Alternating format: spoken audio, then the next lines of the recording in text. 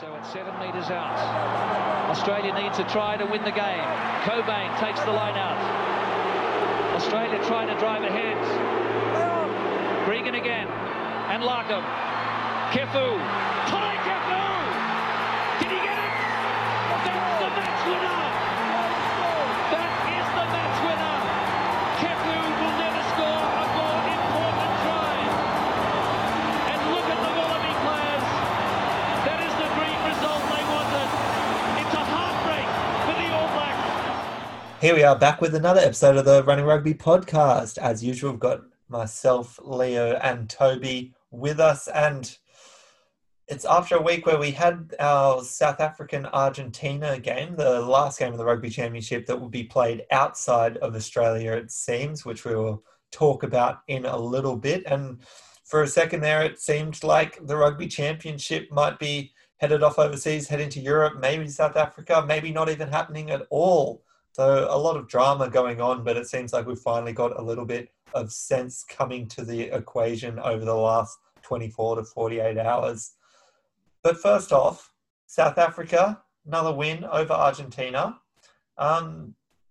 Boys, what do you think of this? Because I think the South Africans are starting to get a little bit annoyed at the rest of the world complaining that they're playing boring rugby. I mean, they win 29-10, 2 tries in this game. Pretty dominant, really. Yeah, but you could criticise them for being a little bit conservative and a little bit boring based on their form and, you know, the effort that Argentina's gone to travelling around and then being beaten in the first game. You'd think South Africa would want to come out strong again and pile on the points, get a bonus point, sit themselves in prime position ahead of their contest with the All Blacks at the end of this Rugby Championship. And they sort of grounded out. They didn't come away with as many tries as they needed and took penalties over tries in a number of circumstances where they were deep in the Argentinian half. Like, I think they kicked a penalty from about 8 or 10 metres out first off. Fair enough. I guess that's the style at the moment. Make sure you put some points away, but that's a prime opportunity to put a scrum down 10 metres out and score a try and get on your way. Yeah, I think that just maybe they consider that there's just bigger fish to fry. They've got their eyes on the All Blacks and Argentina, even though last year they were showing quite a few good things. I think they've been quite underwhelming this campaign, probably for a number of reasons. But I think South Africa has a bigger plan in mind, and not having to play the All Blacks in New Zealand is huge for them. It gives them, I think, a massive advantage, and I'm not sure they're going to be good enough to knock off the All Blacks for this Rugby Championship. I think the All Blacks will bring enough in terms of point scoring ability and just almost pure athleticism and skill to beat this South African team. But I think you'll see them mix things up depending on their opponent. I think the fact that if Australia try and play ball in hand against the box, they're going to play a similar game of kicking and territory and just grinding teams into submission almost. So what team is going to make them change that game plan? Because I don't think the All Blacks, I think you have to... Lions are that similar. No, I think for the All Blacks, you have to play a different game plan. I think you have to play a bit more up-tempo. However, the All Blacks kick more than, say, the Wallabies. So whether they get into a bit of a kicking duel with the All Blacks, I still think the counter is very important for them, as it is for the All Blacks. So that's why I think head-to-head, they're often, when they come to play New Zealand, they're going to play a similar game to New Zealand. But I just think New Zealand will be better at that. I don't think you can play that grinding out game with New Zealand and succeed. Just don't think you can constrain them to, under 20 points and get a win that way. I think you've got to match them in terms of point scoring ability. And yeah, I agree with that. Certainly, then the other thing the All Blacks have going for them that the Springboks can match seems to be lack of errors, just basic errors. They're not turning ball over. They're being fairly well disciplined. Like, that's something that Australia hasn't managed for 80 minutes, and I think that's what puts us behind at times in the game. We just have a bit of a lapse, spill a bit of ball, and the All Blacks are lethal with the counter. the South Africans are being strong, possessing the ball. They're playing a little bit of grindy phases, but if that's how you get through some of those periods where there's a lot of pressure, I think the key thing still is to not turn the ball over, not give up the pill. For anyone who hasn't seen what the Springboks are doing, I think you've probably noticed from what we're alluding to, but they're very much keeping it in the forwards. There's not very much ball getting out to their wingers. I mean, Mapimpi scored in this game. That was on the back of multiple advantages in a Argentina team that was very short after multiple penalties. But Colby is very minimally seen, I think, unless he gets into halfback like what he did towards the end of this game. They're doing multiple amounts of boxes, lots of high kicks, and then getting their men underneath and contesting those balls, which they seem to be able to force errors and get back. Argentina, do you think they're going to pose any threat in the coming weeks? We saw them, they shifted from Sanchez at 10 to Domingo Miotti, the young gun that they thought might flare something a bit more expansive, a little bit less sort of kicking orientated, but he seemed a little bit overwhelmed with the pressure that the Springboks were throwing at him in this one. Yeah, they definitely looked better with Sanchez on late, like the offloading and the intensity and just the awareness that Sanchez has. Like they were going up the field and getting balls through all sorts of tiny windows to each other, and that was, that's why they looked and did score late in the game and almost scored just beforehand. So I think would say they should definitely stick with Sanchez. He's a more mature head. I don't think they're ready to try and outgun anyone. They need that sort of suave, skillful 10 who can link up with all those players around him, all the loose forwards and all the outside backs. Yeah, I think the only threat that maybe the Pumas can pose is to us, Australia. And I still think we're a better team than Argentina. I think, last year they were playing, the right way for getting those sort of really tight results. A few draws in there, but I think we've come a long way actually in terms of our attacking play from last year. I think we can, enjoy some free-flowing point scoring against the Pumas. I honestly think South Africa is going to go back towards that plan they had in the World Cup where, it was very much, again, scoring off counter-attacking opportunities, and maybe the All Blacks don't give them as many as even someone like England did in the final. But I honestly think they'll be focused on scoring a greater amount of points. Sure, they might take the threes when they can, but I think they'll know they'll need to score 3 or 4 tries in a game against the All Blacks to actually get a victory. So what do you think Australia stacks up against this team? Do you reckon we have the ability to counteract that sort of intense kicking game? Do we have the skill under the high ball to try and diffuse sort of those bombs that they're going to put up? In terms of the Springboks? Yeah.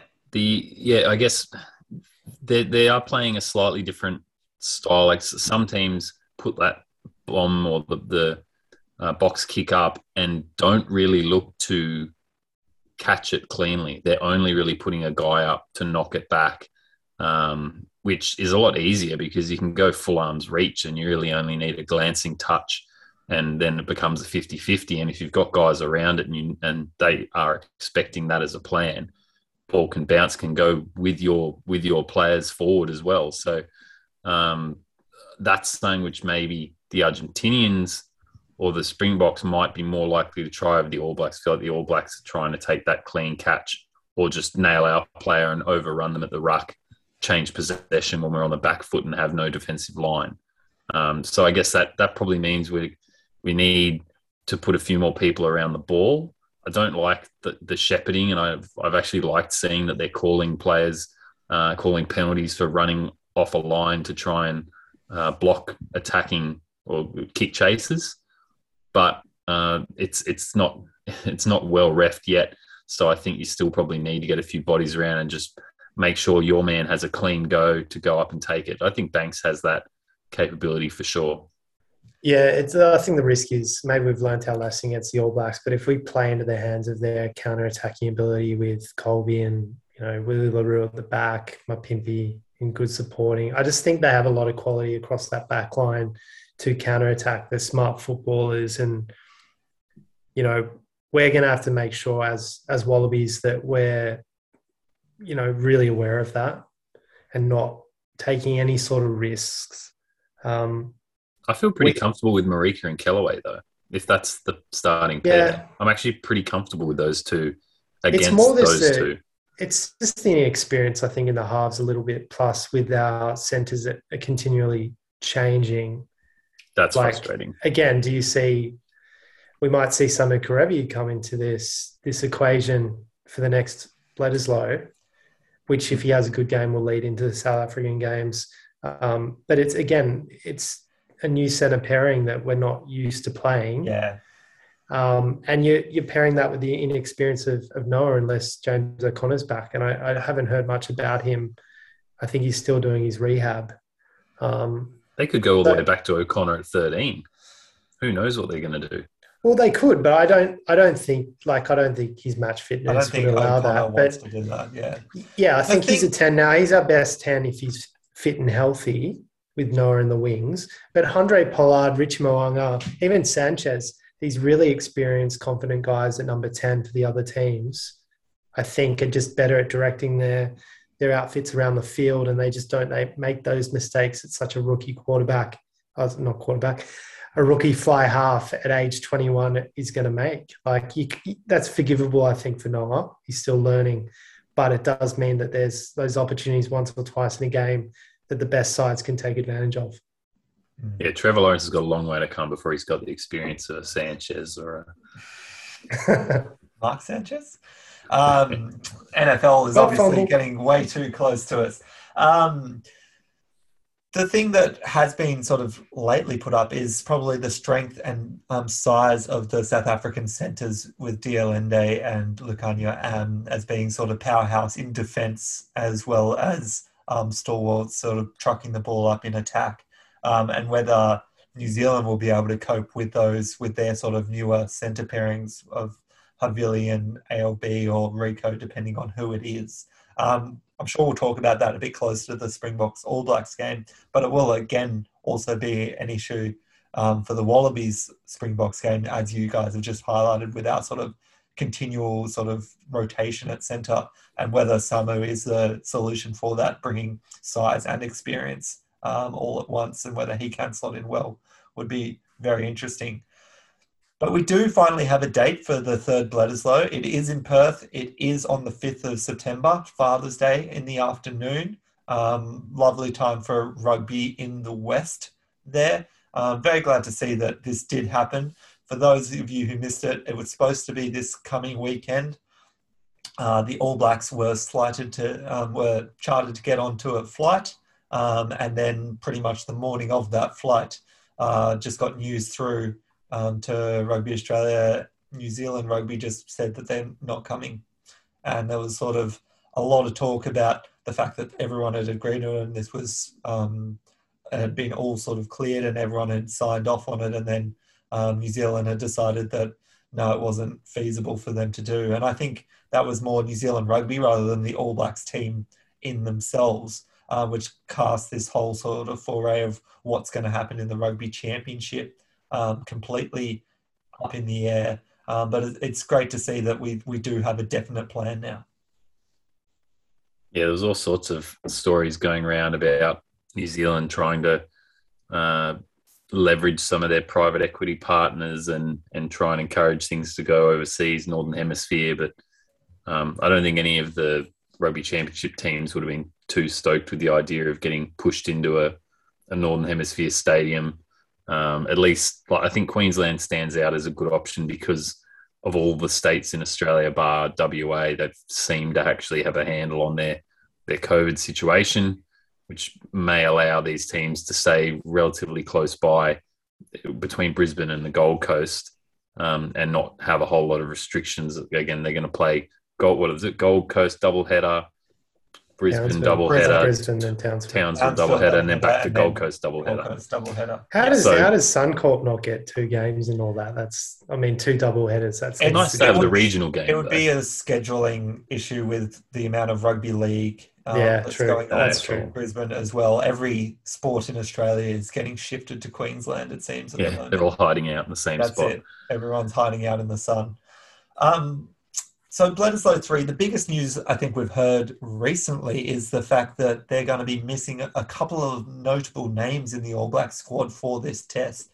The latest list I've seen is Sam Whitelock not going to be there, Richie Mo'unga not going to be there, Aaron Smith not going to be there. Those 3 all awaiting one of their babies' births. And then also we're not going to see Shannon Frizzell, Dane Coles still not going to be touring with the squad either. So you see the likes of Finlay Christie coming in as halfback cover as well. And then you're probably likely to see, you have Takiaho covering us in the hooker as he has been doing. And I guess you're likely to see some Barretts start, and whether it's a Weber or TJ Perinara combination at that 9-10. What do you guys think of that? Do you think that that's the opening that the Wallabies need here, coming into a team that is missing just a few of those sort of lightning star players? I'd take any disruption to the All Blacks anytime. Like, not ideal because Richie's definitely cemented himself as the 10. Aaron Smith is just ageless. And Sam Whitelock, I think, he runs the line out. He's a motivator. He's a leader. If there's a chink in their armour because they're back to a TJ Bowden or a Brad Weber Bowden halves pairing that might not be as fresh as they had been in previous years. I guess Brody and Brody Retallick and Scott Barrett being the second row, or Pat Tuipulotu. Like, it doesn't really matter, really. They've got so much depth. These guys have all played together at times. I don't think it weakens them a lot, but maybe just, links between the 10 and 12, links through around the ruck there. Like, is Brad Weber or TJ quite the same organizer as Aaron Smith behind a ruck? The guy just screams his lungs out for 80 minutes and pulls everyone into position. If TJ is kind of floating around there as a second line defense, not as focused, some of those lines we run around the ruck could be really good. But they're all elite players. Like, it's not gonna hamper them. They have 2 or 3 sides that are competitive, so their bench depth just refills and they go again. Yeah, I expect TJ to start after he's recommitted to New Zealand rugby, and I think that's really good to have him back. Obviously, his combination from the Canes with Bowden over so many years is such a benefit to them. But I think, lack of match fitness will hamper them slightly, though, like you say, Leo, the quality of these players, the depth they have, it's not really going to matter. But that's bearing in mind, I think, as well, Australia's pretty solid record when it comes to the, dead rubbers of the Bledisloes, whether it be the 3rd or 4th Bledisloes in the series, often played in somewhere like Suncorp when we get a win. I think Perth, off the back of that record margin against the All Blacks, is pretty handy in some respects, and you can understand why they weren't that keen to go back there and maybe leverage some more money by going to somewhere like Twickenham. But I'm glad that, the WA rugby public actually get an opportunity to see these teams play. The game was sold out, and hopefully everyone can get there that was actually meant to be there on the previous date. But I think the Wallabies have an opportunity. I don't expect the All Blacks to be too much weaker with these 3 guys missing, but it's something, you got to pounce on little opportunities like this. Maybe Bowden and TJ a little bit rusty coming in the first 20, and maybe we can actually get that fast start going and take advantage, get on top of them early. So looking at this Bledisloe, and obviously we'll probably end up doing another quick review before the game when we actually have the team lineups. But in terms of what it means in terms of world rugby, after this is the last game before we get to exactly 2 years out from world rugby, I initially thought that this would then influence what the pools look like, but they are already sorted. But so things to know is currently Australia is in 6th in the World Rugby rankings. Argentina was there, but then dropped just below Australia with that last defeat. South Africa is obviously on top with New Zealand in second. If the All Blacks win this third Bledisloe by 100 points, they can overtake South Africa. So unlikely. Motivation, you're saying? Yeah. So I think that's on the unlikely spectrum. The probably thing that we need to think about is if the Wallabies win, and if they win well, if they win, they can go leapfrog France and go to fifth. If they win by 16 or more points, they can leapfrog France and Ireland and end up to fourth in the world, which it's been a while since we've been in the top four in those World Rugby rankings. How many do we have to beat New Zealand by for them to have lost by enough to drop to third? I don't think they can drop to third unless... Okay. I don't think they've never been anything but top 1 or 2.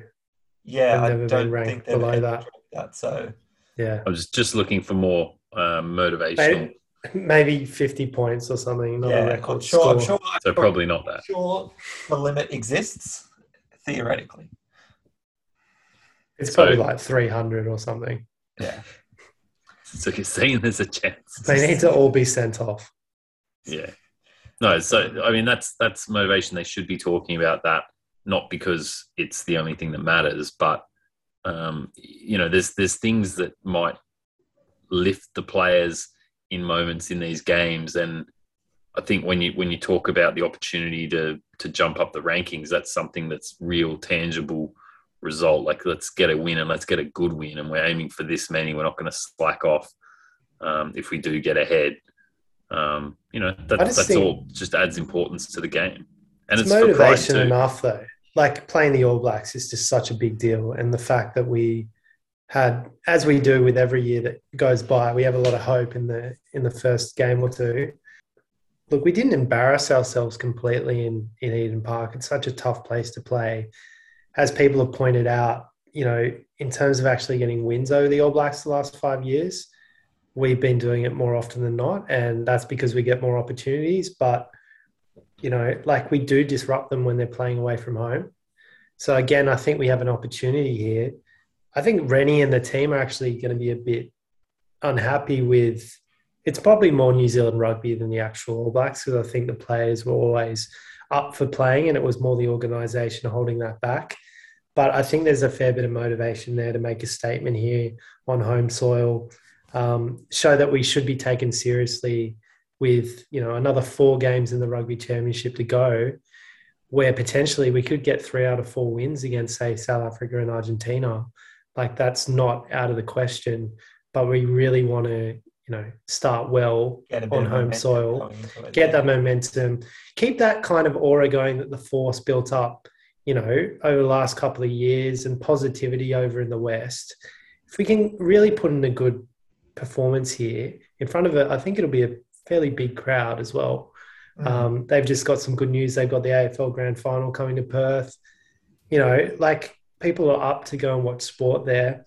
And I think Wallabies can do the whole nation proud in a pretty tough moment. And then the focus is back on them in a positive light going in against South Africa at the Gold Coast. So there's a lot to play for. Yeah, absolutely. And when you look at what happened with the last Bledisloe in Perth, they can start to build a little bit of a mantra and a little bit of momentum and sort of a bit of feeling that new stadium might be a bit of a fortress for them as well. Interestingly, I was looking at the stats on the All Blacks, and they've only won 1 out of the last 5 games when playing in Queensland. So do you think that makes a difference for them going into the rest of this Rugby Championship? I mean, they're not playing Australia in Queensland. They're just playing... Yeah, the stats... I think it's just us. Has to be based on that, right? The Suncorp crowd is such a massive factor when they're supporting someone like the Wallabies or the Maroons there. That's huge. When it's, it's a neutral ground for South Africa and New Zealand or whatever, I don't think it's going to hamper them too much.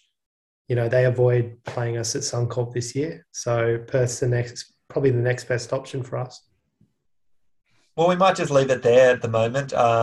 We won't get into anything too deep before we know what teams we're looking at for this upcoming Bledisloe clash. Sunday rugby, something to look forward to, definitely. But another week to wait yet while all these teams are making their way. Australia and the All Blacks over to Perth, and Argentina and South Africa will be flying into Queensland to conduct their quarantine stay as well.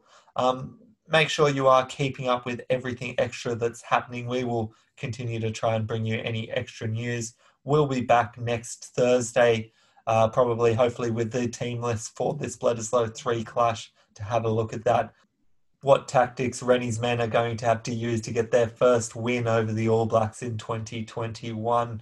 But it's only going to get bigger from there. Can't wait to see some of these double headers coming out of Queensland. I'm just absolutely gutted that I won't be able to make it over there, and I'm sure the rest of you are in our podcast studios and around Australia, everywhere outside, that we won't be able to get to see some of these games, because it would be absolutely magical to see some of these. It's something that you won't see many oftentimes ever in world rugby, I don't think.